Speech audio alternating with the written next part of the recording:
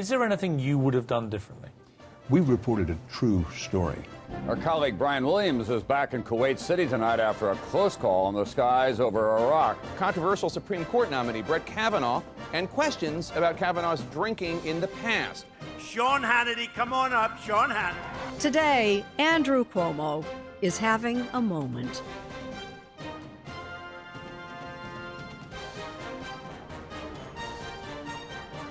Hi, I'm Chris Stirewalt. And I'm Eliana Johnson. Welcome to Ink Stained Wretches, where we break down what's going wrong and what's going right with the American news media. And we will do that in just a moment. But what's the latest, Chris? Well, the latest is I got to hang out with my friend Jillian Turner and her husband, Alex Kramer's baby, Coco. And I found out that I have the same shape and size of head as a 11-week-old child. Did you peak physically at like 6 Yeah, months old? I was like, Coco, peak? Coco, I relate to you. I feel you, and I feel what you're saying. And Coco and I are in accord. I'm just glad you're into babies. Well, you know, babies all look like Winston Churchill, and their heads smell fantastic. They do smell good. You're going to have one. I am going to have one. Can you imagine how funny it will be when we get to post a picture of me holding your tiny baby? I'm so large as a human, and your baby will be so small, and it will be hilarious. My husband says I'm going to have a 9-pound baby because he was almost 10 pounds. Now, we're 3 girls in my family, and the heaviest was 6 pounds. I was going to say. I was 5'2". You're a 6.32, and we can start a pool for listeners, by the way. We'll get a FanDuel site going on how much Eliana's baby will weigh. He got me so stressed, my husband, that I was Patrick. Googling. Yeah, my husband, Patrick, got me so stressed that I started Googling, can a baby too big for you to give birth? And the answer was extremely rare and highly unlikely. Well, but I will also say that it happens. But also, like, every baby is too big for every woman to give birth to. So. A Stirewalt head is too big for normal people. We're like bulldogs. You can't get us out a disaster. We're a thoroughgoing disaster. No one ever said that Stirewalt was the right choice. I'm going to spare the audience that mental image. Okay, Chris, we got kind of a short front page this week.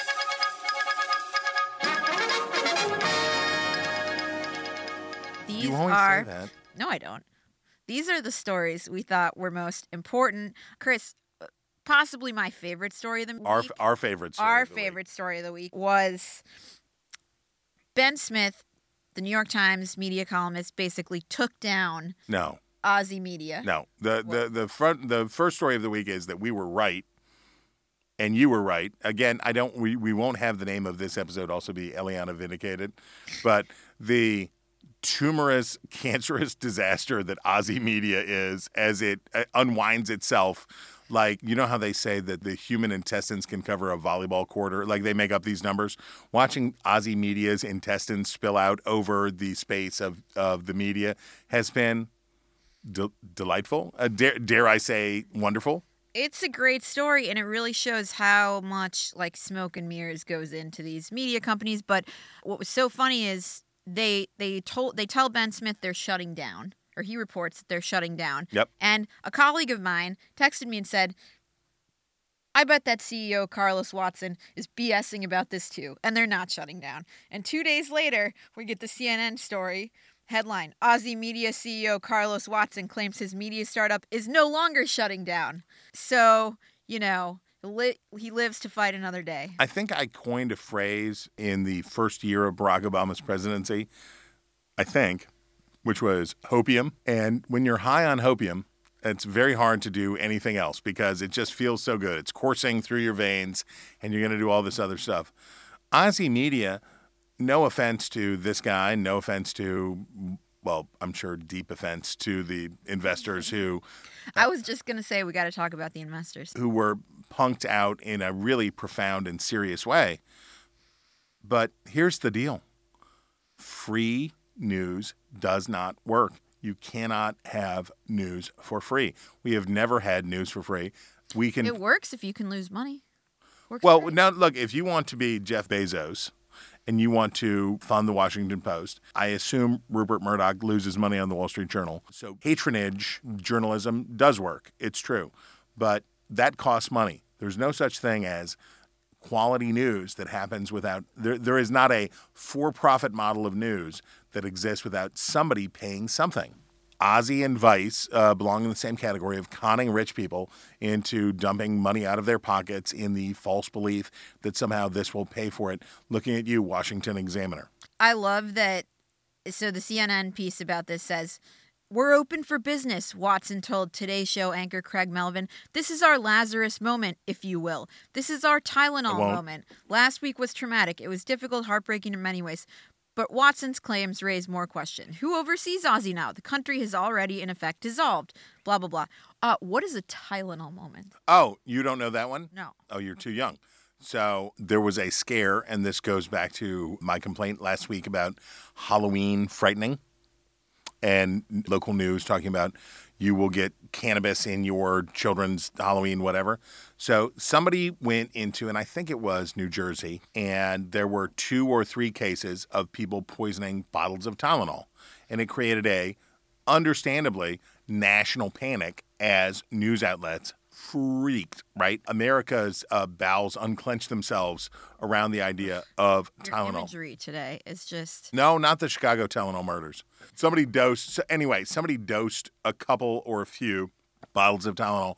Some lunatic did this, and it turned into a national moment. And then Tylenol, what did Tylenol do? They came up with the childproof cap and the security cap and the sealed top, and that you have to pull out a ball of cotton roughly the size of the planet Jupiter to get in to have one painkiller in your life. If you want an Advil, you have to go through so many steps to get there, and that's because of what happened in the late 1980s, like 87, 88. That's the Tylenol moment that he's talking about. And he is wrong because there's no coming back. There's no safety cap that you can put on Ozzy Media to make it sound better. Yeah, we just need to muzzle it with a big cotton swab. You know, the other thing I want to talk about was the investors in this who were seduced, misled, whatever. But among them is Laureen Powell Jobs, who's like a hobby horse. Our favorite. No, this is a dual hobby horse. This is a fair. Yeah. So it must be the worst media investor ever. She invested in this, and she invested in Courier News, which is basically Democratic propaganda dressed up to look like a newspaper. Worst media investor ever, not covered enough by the press. All right, Chris. AT&T, One America. No, I want everyone to stop and take a deep breath because this is the greatest story that has ever happened on Instant Riches. So first, kudos to Reuters for doing they found the thing that everyone else had overlooked. And here's how it goes. One American News is, if you like Fox News but find Fox News too democratic, if you like Fox News but you think there's too much variety of opinion that's happening. If the one time that you have to hear Juan Williams for 30 seconds out of the day just really grosses you out, if you ever called for my firing, you might be a One American News viewer. And Reuters found an obscure filing in a civil case that involved the founder of One American News. You know what they found? They cut a deal with AT&T to fund One American News. Now, AT&T, which as part of its global corp conglomerate, also owns CNN. Is that still right? Mm-hmm. So they funded to the tunes of tens of millions of dollars One American News, which is hot garbage, which is the most terrible. One American News makes MSNBC look like the Wall Street Journal circa 1980. It's a disaster. There was a great quote in here. Yeah. Oh, AT&T supports advancing equal justice reforms. We stand for equality, says AT&T. Now, if I owned CNN, I would understand why creating a threat to Fox News is a good idea. That makes sense. That's a market correct, that is correct. So if you can make Fox dumber and afraid, and those two things, of course, work in a self-fulfilling cycle, If I can do that, that's good. What's funny is we don't know, and I just want to take one step back from all this. AT&T is allowed to make whatever fake, terrible cable news channel they want to of all time. Everybody's free to make whatever they want. But the idea that there is virtue attached to these outlets and that somehow this one is good and this one is right and this one is left. Here's AT&T funding a terrible cable news outlet in a desire, I assume, to terrify Fox, and Fox becomes worse than it was and becomes more dangerous to the Republic as they're trying to do this. Everybody ought to do exactly what they want, but we don't know how all of these places are funded and what they are. And I would just tell news consumers, make good choices, make better choices. You don't know who's funding what you're reading and what you're listening to and what you're doing, and keep a skeptical ear and an eye. I really wanted to find this quote from Robert Herring, who's the it's so good. baron behind One America News. I love that there's an excerpt of an email he sent to the staff in this piece that says, It's really good. We want to report, the date is January 7th, 2021. We want to report all the things Antifa did yesterday. I don't think it was Trump people, but let's investigate. We're just asking questions, said Robert Herring. So for a while, it seemed like to Fox, and part of the reason that Fox acted so idiotically this year was they were terrified of One American News. If Fox had known... Really? I didn't know that. What's that? Was it One America more than Newsmax? No, it was both. It was all. And it was also Breitbartianism of the American right and Fox's anxiety around that. And all of the dumb decisions that they made were predicated on an idea that was not true. That One America News wouldn't exist if AT&T, the parent company of CNN, hadn't flushed tens of $millions of dollars into go doing that. What he said is terrible and wrong, and a lot of things are terrible and wrong, but lordy day, have some guts, right? Have some guts. Well, so here's a question that might be incredibly stupid, but this network doesn't appear to be making profitable. Right. Right. So what is AT&T's, like, what's the thinking there? What's the incentive for them? Well, if it made CNN more profitable, if it made Fox crazier, those would be and also the thing about... Why would that be a good investment for AT&T? Well, if you want CNN to be more profitable, then CNN being more profitable is good. But the other thing is... Well, you're putting in millions of dollars to make them more profitable, so you're betting that, like, you're going to make them 2 times more profitable than your investment in One America. Is AT&T America's worst corporate citizen? No. Is AT&T one of the most aggressive grinders on Congress? No one thinks more about how they can influence public opinion and spends more money on influencing public opinion than the American Telephone and Telegraph Corporation. This is a fruit of the one antitrust action that I supported ever in human life. But AT&T is on Congress like Miley Cyrus on a wrecking ball. They are into it. And this would be, if you spent, how much money is involved in this? $5 million, $10 million? For AT&T, that's nothing, right? That more is than that. I think it's closer to $50 million. Even for AT&T, Yeah. $50 million for AT&T that makes billions of dollars every year. No offense, I hope AT&T makes billions upon billions of dollars for all time. Super duper. But throwing $10 million down on OANN, if it harasses Fox and makes CNN more profitable and pushes their agenda, I'm sure it wouldn't even cause a whimper. Up next, Oh, we have this item about people being willing to pay for news. okay. You wanted to discuss. I did want to discuss that, and usually I resist talking about, or I usually resist the idea of identifying stories for one of us or another, but this is definitely my story, and this is a story that the Dispatch, which is one of my employers, is in, and how people are willing to pay for news, and and outlets are profiting and succeeding by asking people to pay for news, and I welcome you to subscribe to the Dispatch, which everyone should do. Tell us why you thought the story was interesting, as opposed to just plugging the Dispatch. Well, Come on, man. I can stop. I only want Get to. the Beacon for free, everyone. I only want to do You don't half. have to pay Jack for that. The truth is, or in no way does this relate to the Beacon. The idea that grew up in the 1990s was that maybe after all this time, free news would be possible. We would just have as much news as we ever wanted, and it would all be free and it would all be good. And now people talk about disinformation and they talk about government regulatory bodies that will somehow oversee and make sure that we have a healthy news diet. I talk about this with social media, but do you remember in Obamacare that there was a provision that people were going to have to put calorie counts on their menus? Yes. Did anyone ever walk into McDonald's and say, man, I wanted to get a Big Mac today, but now that I see that a grilled chicken salad, did you really, did a calorie count? Yes. That like they horrify me, and I'm like, oh God, I preferred it when I didn't know, but now that I know, I ain't ordering that. How many Big Macs do you eat a year? Because of the freaking No. counts, Be I prior. haven't had Let's one. do before and after. How many Big Macs do you eat a year? Oh, before 2? 1 or 2. What? But Yeah, okay. the Time number out. 2 is actually my favorite. 2 cheeseburgers and fries. Time out.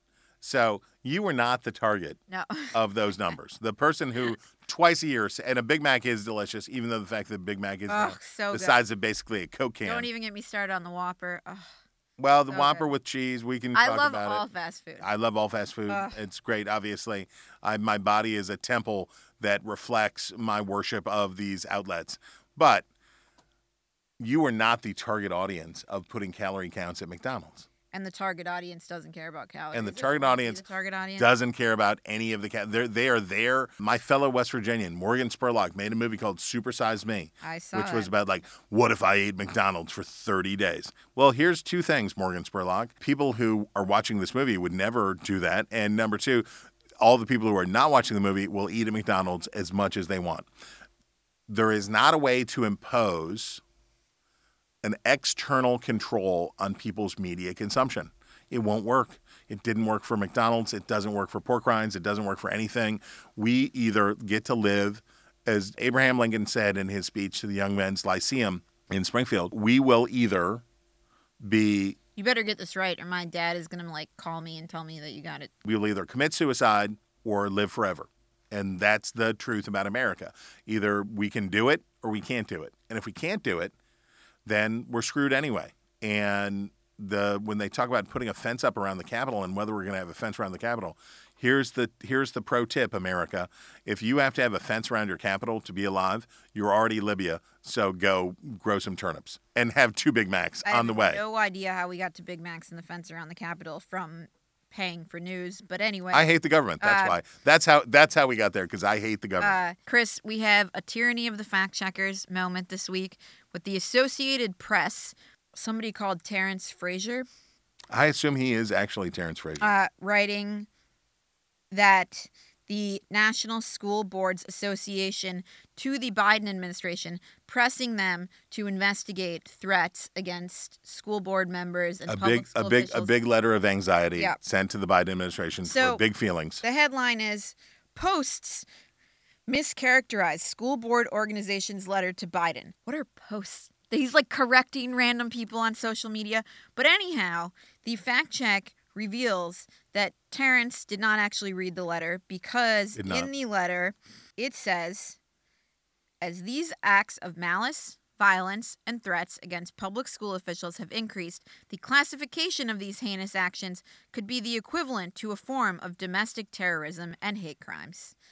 Blah, blah, blah. Blah, But, blah, blah. you know, it's just like ridiculous on 2 levels. First, clearly you didn't read the letter or you have like Right, terrible reading right. comprehension. That's the thing. Second- If you want to be a fact checker, please read the letter. Read the whole thing from the beginning to the end, and don't just put it on Twitter so that you can have tingles. Second, like, who are you correcting? He's literally correcting random people on Twitter who were right, who know Right. more about this than he does. If the Associated Press, which I value and respect and is important that I want to have as Blah, blah, blah, blah. I know, boring disclosure.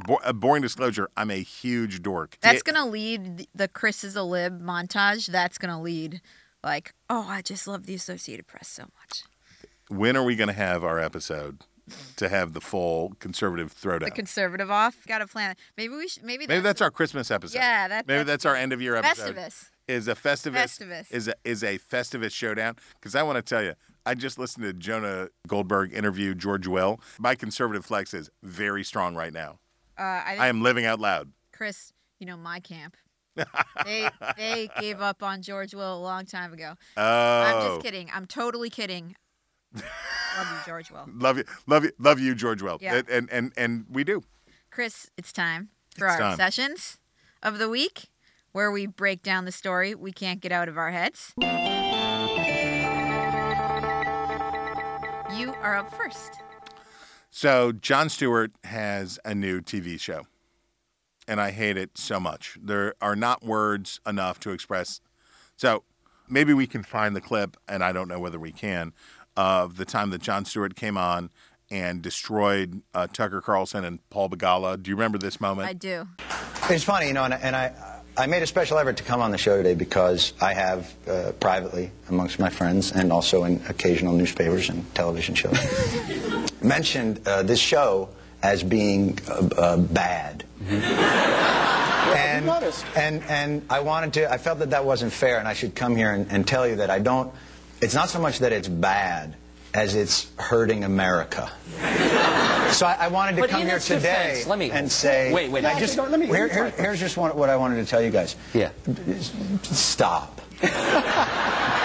Stop hurting America. Okay, now... And come work for us, because we, as the people... How do you pay? The people, not well. Better than CNN, I'm sure. But you can sleep at night. See, the thing is, we need your help. Right now you're helping the politicians and the corporations, and we're left out there to mow our lawns. You just said we're too rough on them when they make mistakes. No, you're not too rough on them. You're part of their strategies. You're partisan, what do you call it, hacks. Wait, John, let me tell you something. What Jon Stewart did on The Daily Show and what Jon Stewart said about cable news was quite right. It was horrible. It was a hot garbage fire of fake ideation and partisan jibber jabber, and he did that, and he rightly criticized these things. So now, Jon Stewart, Apple has paid Jon Stewart, I assume, $20 quadrillion for a new show on Apple, and it's called The Problem with Jon Stewart.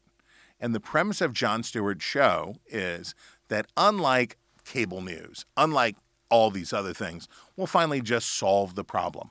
Here's the problem, and we all agreed. So the first episode is about the treatment of veterans. Now, let me tell you something. The way that the United States treats veterans is sad and unfortunate for the people, but as a republic, exceptional, right? The VA, the resources that are available to veterans, and he points out at the beginning of his show how everybody says they like veterans, but do they really? According to the Department of Veterans Affairs, 17 U.S. veterans take their own lives each day. Yes, we love our vets. You know the old saying, if you love someone, let them go themselves.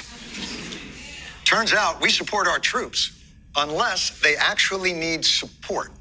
A kind of performative patriotism that barely seems to register the suffering that their sacrifice sometimes brings. You could cherry pick anything and you could go through anything, but he uses one thing, which is a clip from Fox News talking about veteran suicide.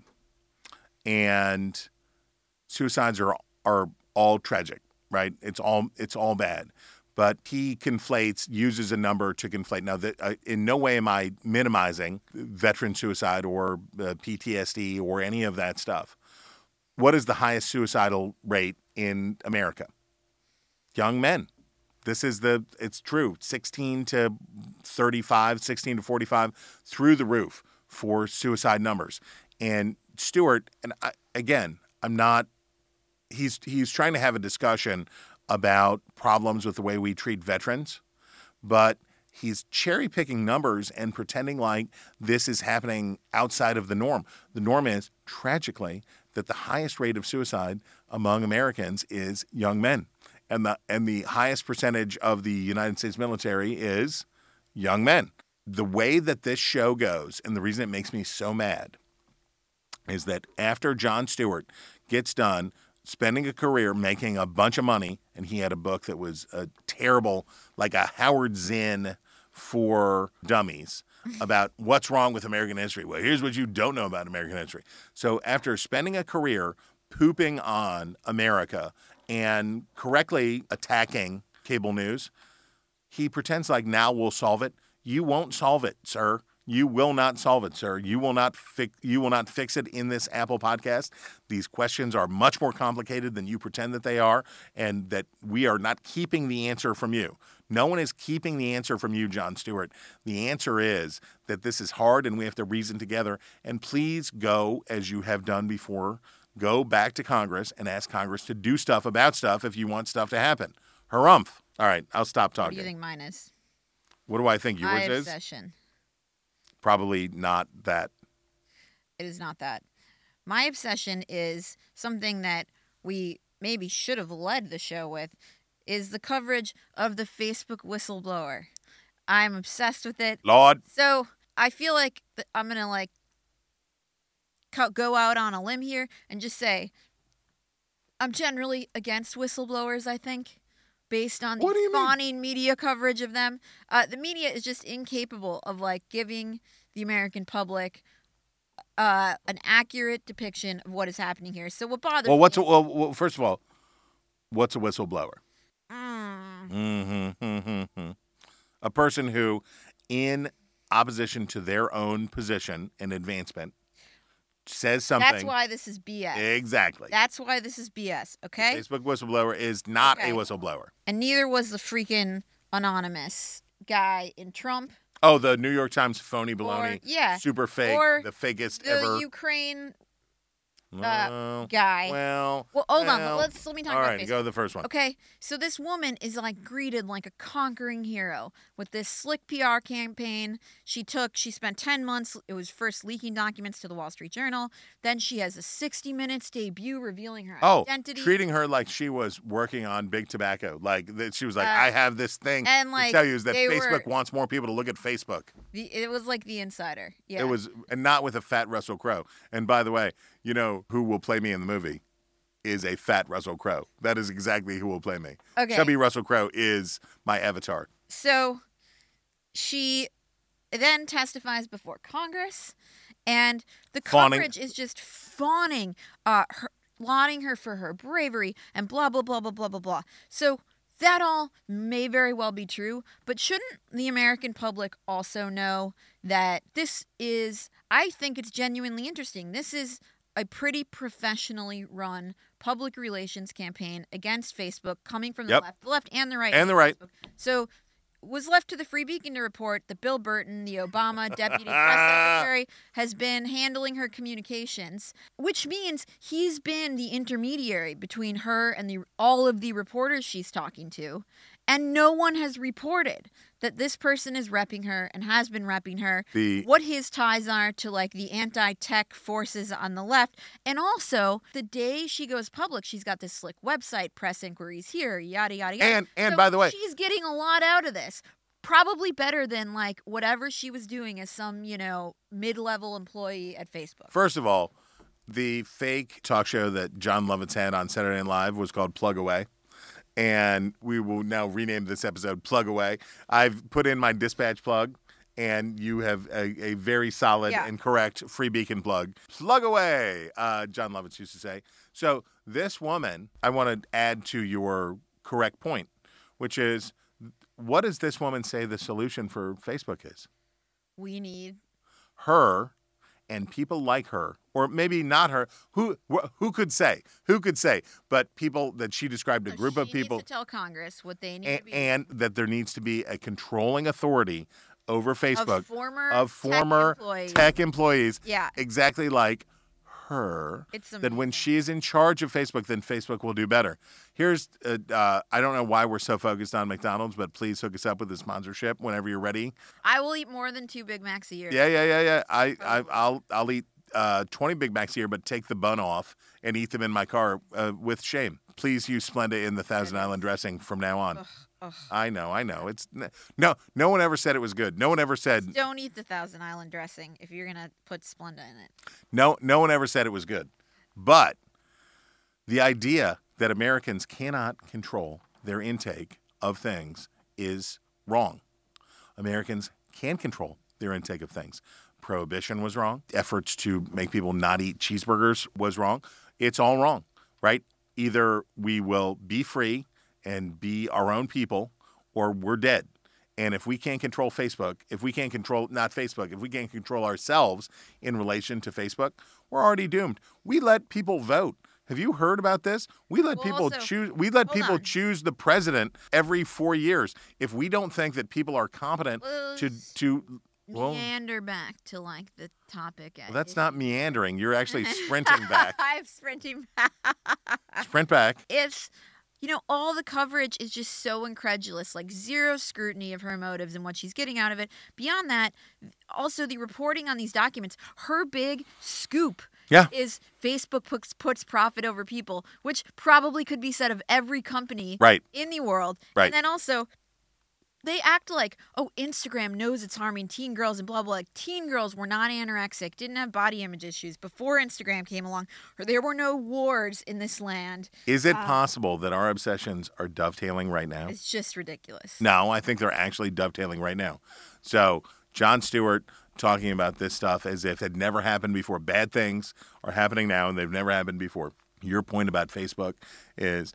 it's bad, but we've had lots of bad stuff before. Being a teenage girl is hard. It sucks. It sucks. Being a teenager, period, sucks. It's horrible. No one likes it. No one ever said, and I say this with great love for my eldest man-child, nobody ever said like, being 13, if only I could do that again. If only I could go relive my 14th trip around the sun.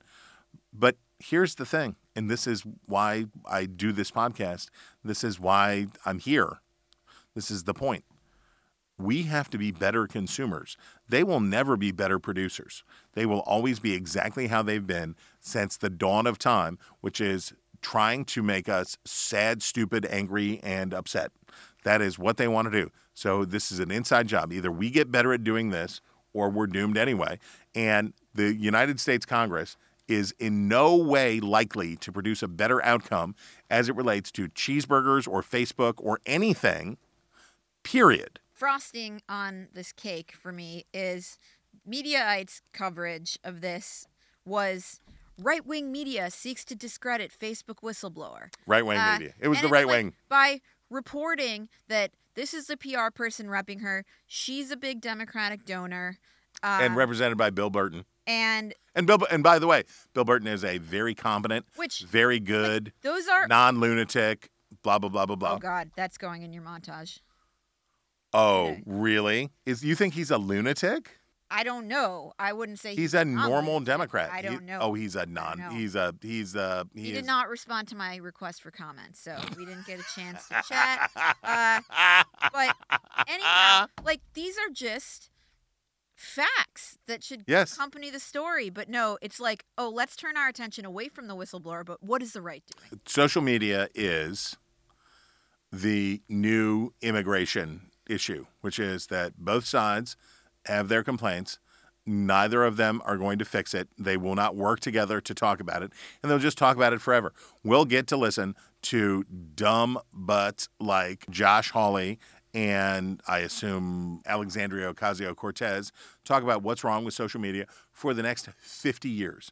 We'll get to listen to this forever as they do nothing about it and complain about the same thing but from different directions.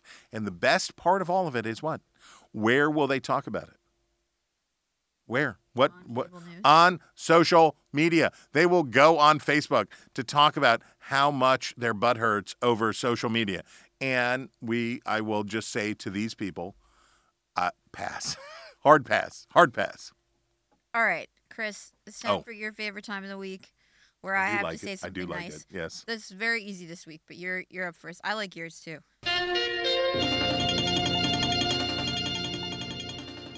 Well, what's mine?